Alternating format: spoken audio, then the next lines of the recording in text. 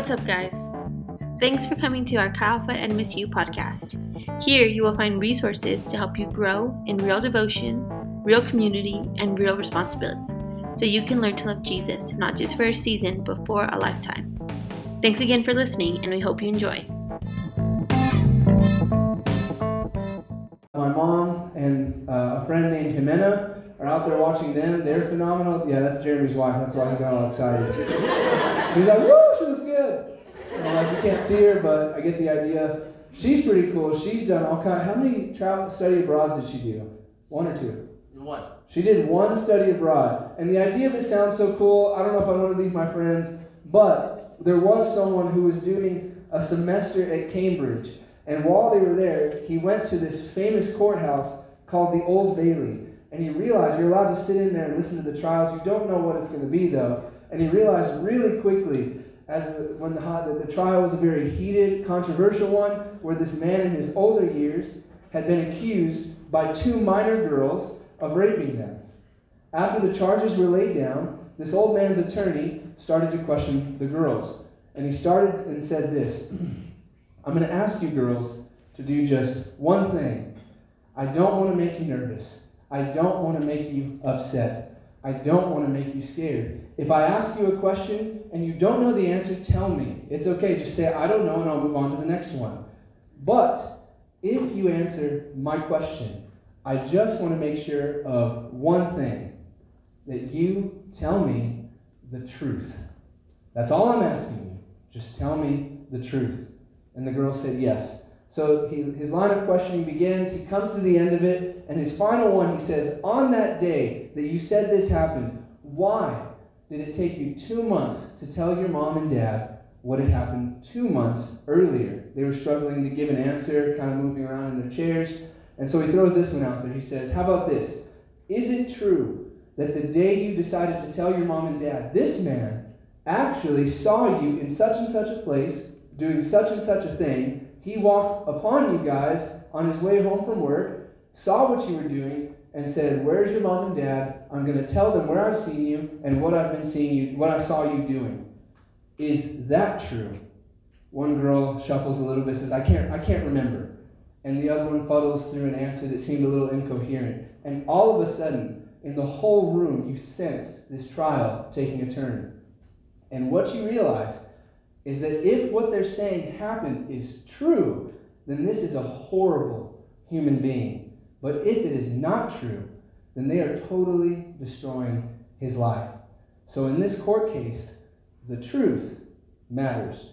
We started this series last week called Black Mirror because nothing better describes where our societies, particularly people our age, get our ideas of right and wrong, our idea of truth and lies, hopes and dreams, likes and dislikes, than through our screens.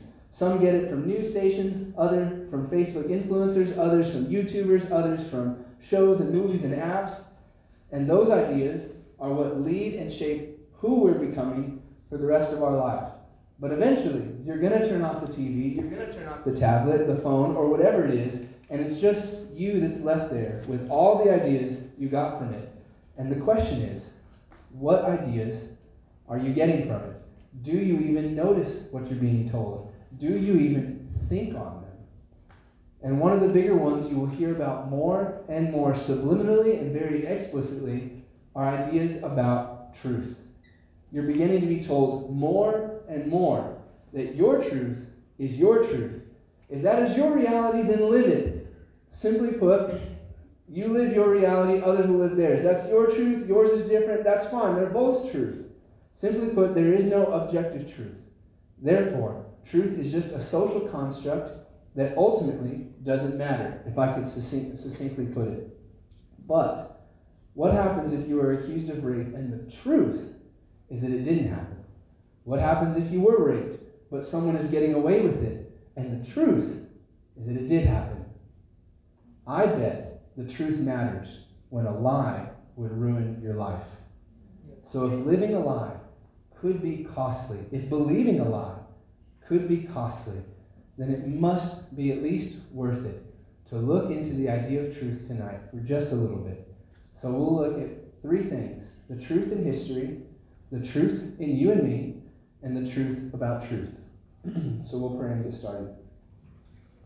Jesus, Lord, the avenue and idea of speaking is so weak. Would you please show up and do what only you can do, speak in ways only you can speak, that words, no matter how they're crafted and articulated and done, can do what you do. Lord, please let your truth, let the things you see be known to us. Please, please, please. We need you desperately. Help us to hear you and anything you have to say to us. In Jesus' name, amen. And I forgot to mention this last week. Oh my gosh, where's my wife? Are you in here? It's her birthday today. That was the other thing I wanted to say. She's amazing. It's her birthday today, and I'm leaving tonight out of town, and I'll be gone for 9 days, and she's just awesome. I don't know how you do it. I don't know how she does it. She's amazing. You can't have her, but I'm her, she's mine.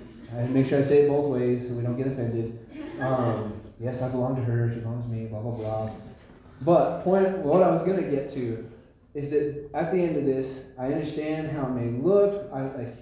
If at any point you ever have a question that comes to mind, a thought, a concern, something you disagree with, the best and easiest way to deal with that is to just come talk with me. And so I meant to say last week at the very beginning that a lot of what we talk about brings up very good and valid questions that really matter, and questions that if answered wrongly just make Christianity look foolish, but questions that if answered thoughtfully and rightfully help us see what the Lord really intended whenever he came here. Does it make sense? And so if you end up having questions and you feel comfortable enough, you can always, I'll always wait up on the side at any point during teardown. You can come find me, you can come ask me. And if they're not comfortable with that, you can always ask your small group leader, and I guarantee you they'll have great answers for you. So, in the movie Encanto, for those of you who have seen it, there is a... Yeah. Is that you? I thought you didn't like it that much. Oh, she likes Tangled more. I didn't think she was a fan of Encanto. Okay, she also said Frozen is her number one. Tangled is a far number two, but it's neither here nor there. In this movie, there's a scene where a man named Bruno is being chased through the back walls of their house by his niece, and while this is happening, his niece falls into a pit. Bruno goes back to save her, tries to reach down to get her. He ends up falling into what looks like this bottomless, fog-covered pit, and then in a moment, the reality you think that is happening is that Bruno is dead. And you're like, gosh, Disney, first of all, you're getting very political, and now you're getting very gruesome. And it's happening very fast. But a moment later, the camera angle changes, the fog dissipates, and there's Bruno standing there no more than 15 feet below where he fell, completely unharmed. In the scene, for one moment, given the circumstances, Bruno was dead, for all we knew. But with time, a change in perspective, with some removing of whatever is fogging our vision, you realize that what you once thought was true never actually was, because you just didn't see the whole picture. And this is my point that I will elaborate on a little more. Truth seen from the wrong angle doesn't make it right. The greatest reason, and allow me to explain, the greatest reason you'll find for today's claims to truth is that we are more sophisticated than we've ever been, more educated, more enlightened. We see greater, understand deeper, know wider. It's on the back of great learning that we have left behind the old antiquated ways of truth. But this isn't the first time that someone or a society or a culture has ever said this in history.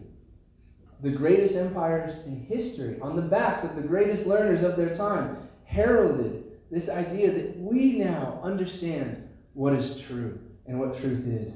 The great Greek Empire said it was true that the seasons changed because the goddess of harvest and fertility would leave during fall and winter to go visit her kidnapped daughter in the underworld.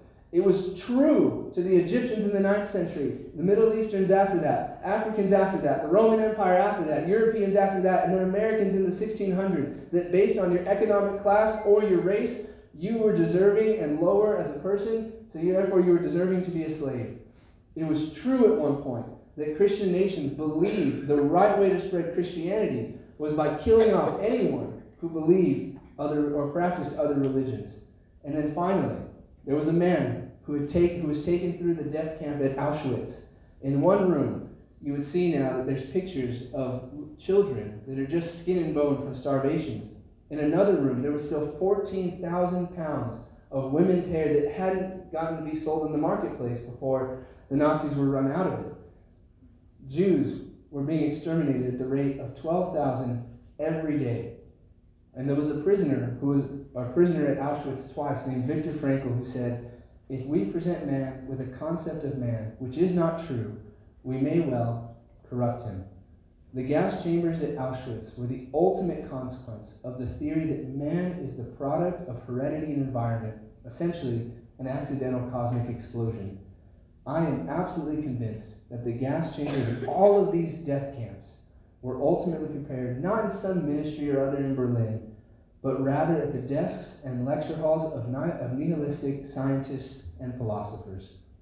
So for Germans at the time, the most educated generation at that point in history, based on Darwinian social evolution, this was the true and best way for humanity to go forward.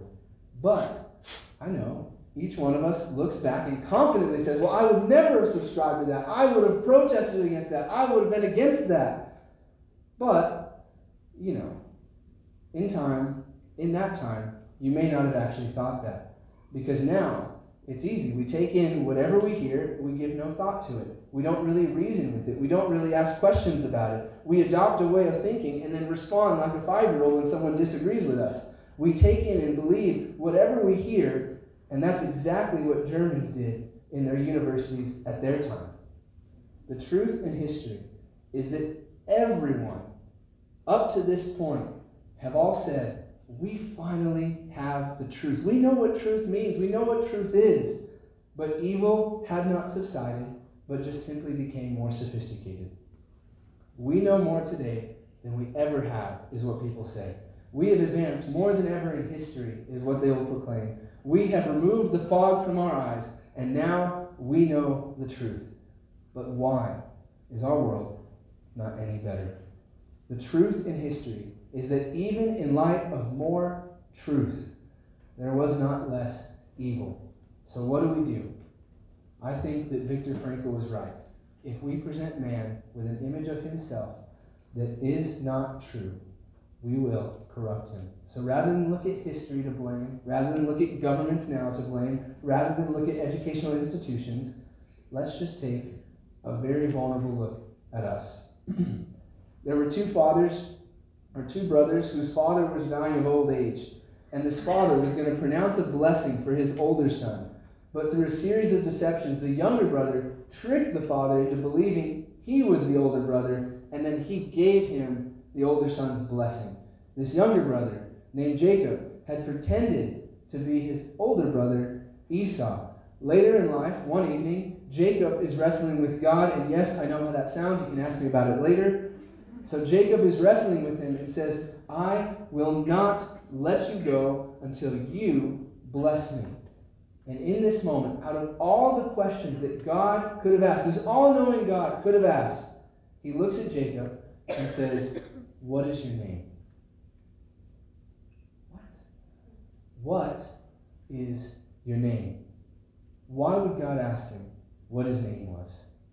Because years before, when he stole his older brother's blessing, he lied about who he was. He pretended to be Esau. And now, before an all-seeing God asking to be blessed by him, God says, who are you? And he's like, you got me. You got me, Lord. I'm Jacob. And God said, because you admitted who you are, I will now make you a great nation. And this is the point. You cannot grow in the future if you will not admit where you are in the present. Too many people want to give off that they are more than they are right now. They want to give off that they know more than they do. They want to give off that they're more talented than they are. They want to give off that they're less depressed than they truly are.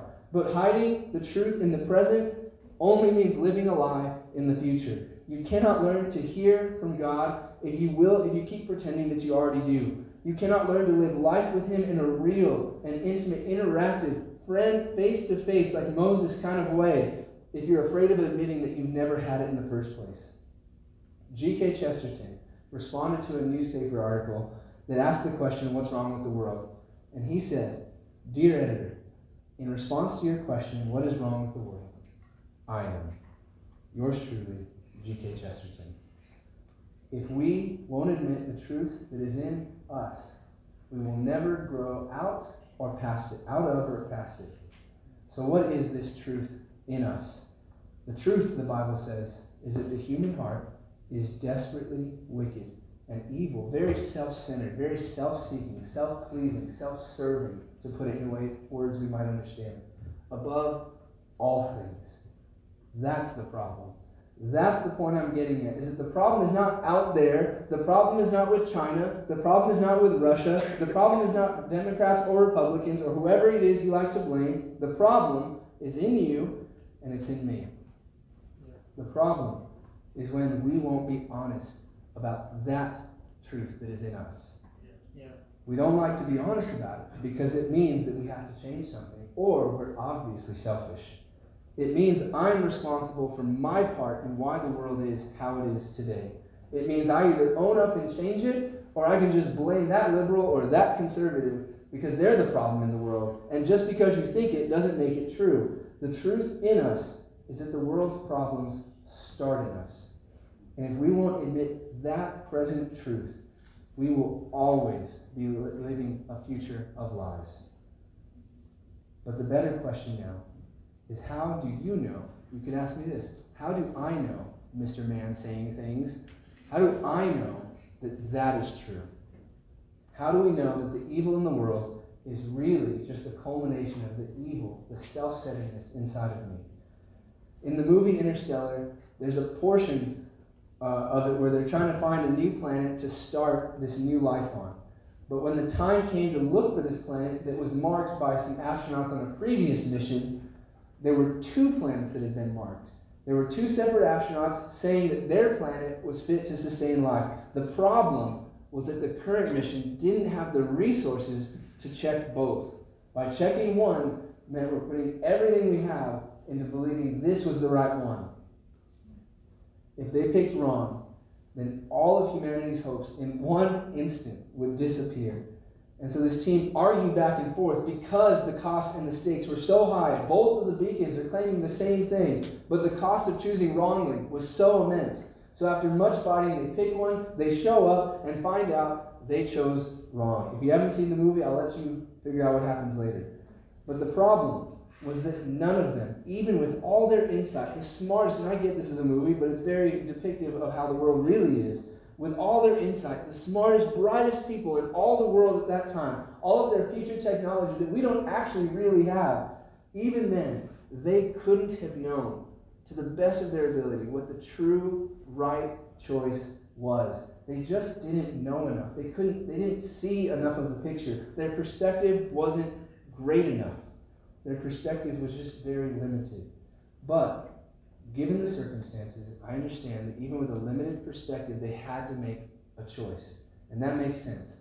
But the person who sent that beacon saying, "My planet has life," lied about it. And that lie would have cost all of humanity everything. They needed a greater perspective to help them. And this is the point. Because as finite beings, each one of us will always have just this finite experience, or finite perspective, a very limited perspective. There are truths that you and I need to know that we just don't have the perspective to know on our own. Science has been great at telling us how the world works. That's exactly what it should do. But it leaves stunning pin-drop silence when someone asks the question, why does it work like that? Why are things how they are? Why does my life matter? My friend wants to kill themselves. Why should they not? Why does their life matter? Because I say so? Who am I to give them that much weight? Who are you to give them that much weight? Do we need the president to say it? Because I don't think he has time for that today. Why does he have that much weight? Why does life matter? Why do we do the things we do? Why is there good and evil? Why is this good? Why is this not? Or we might just say that the idea of right and wrong, the idea of good and evil, are just social constructs.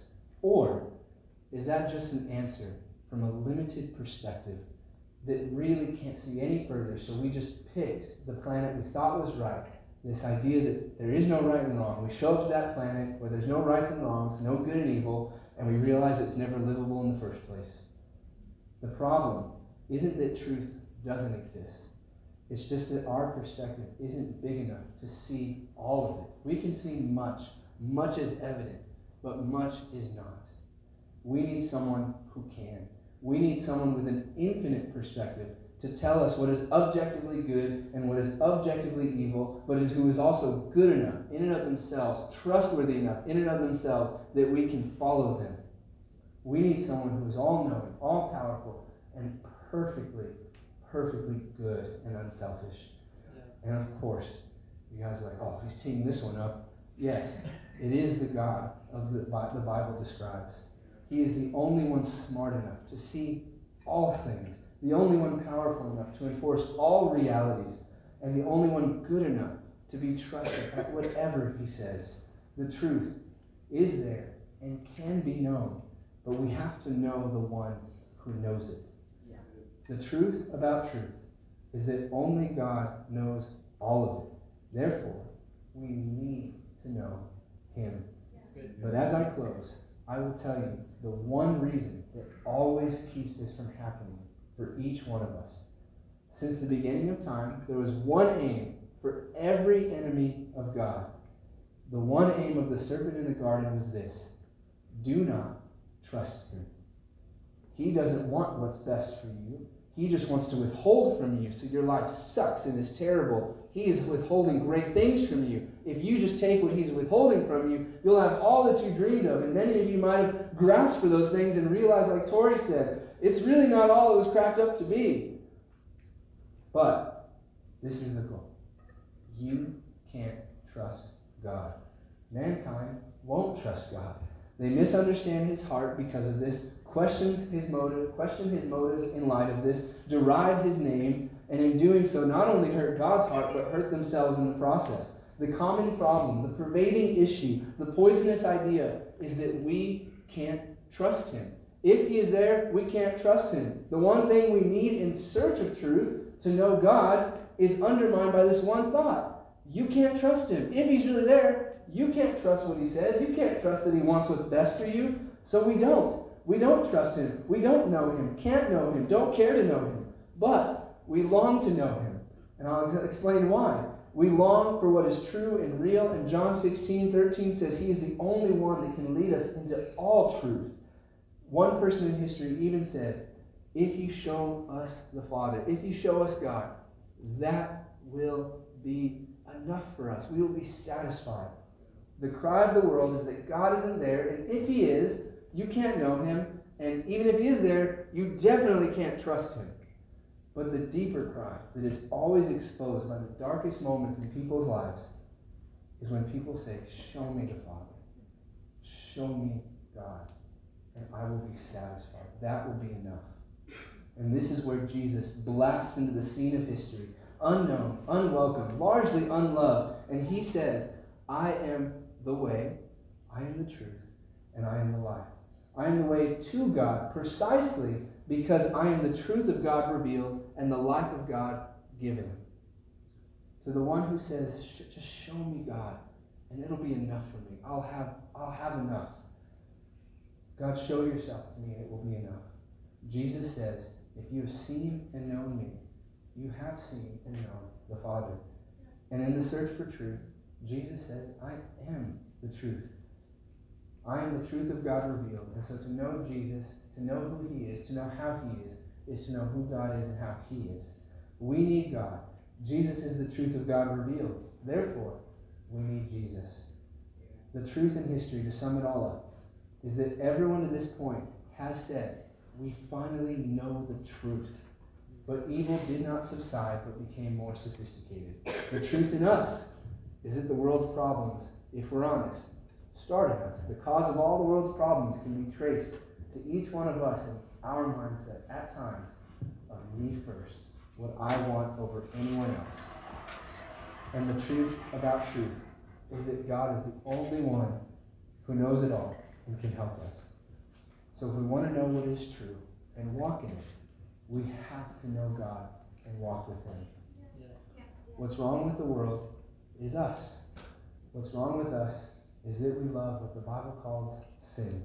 And sin, to put it simply and understandably, is just loving what pleases me most over what's best for everyone else. Yeah. If what pleases me is to shoot up this room, today's society would say my truth matters, even at the cost of you guys.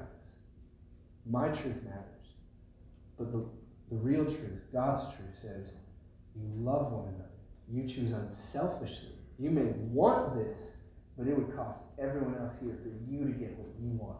And that is not worth it. Yeah. Sin is loving what pleases us most over what is objectively best. God is the only one who knows what is best and chooses it every time, even if what's best for you and me is for him to die on a cross so that we don't have to.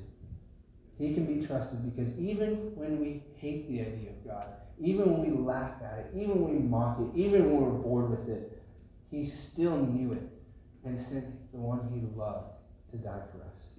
Even then, people at that time thought the cross meant shame and death. They're like, this is the truth of the cross. It's shame and death. But God knew that the real truth was that it meant honor and life.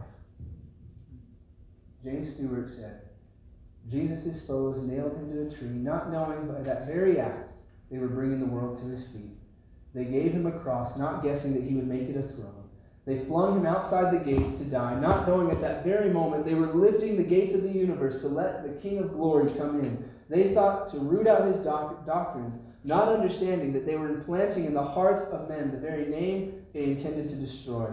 Do not miss out on this Jesus, the one who is really the way to go, like we said last week, and the truth of God revealed. Just because of what society tells you, and you don't question it ever. You should question what I say. You should search it out for yourself. You should ask the hard questions. But we got to ask the hard questions of what's being told to us every day on the stuff we look at. Yeah. And don't miss out on Jesus because of how other people have represented him wrongly.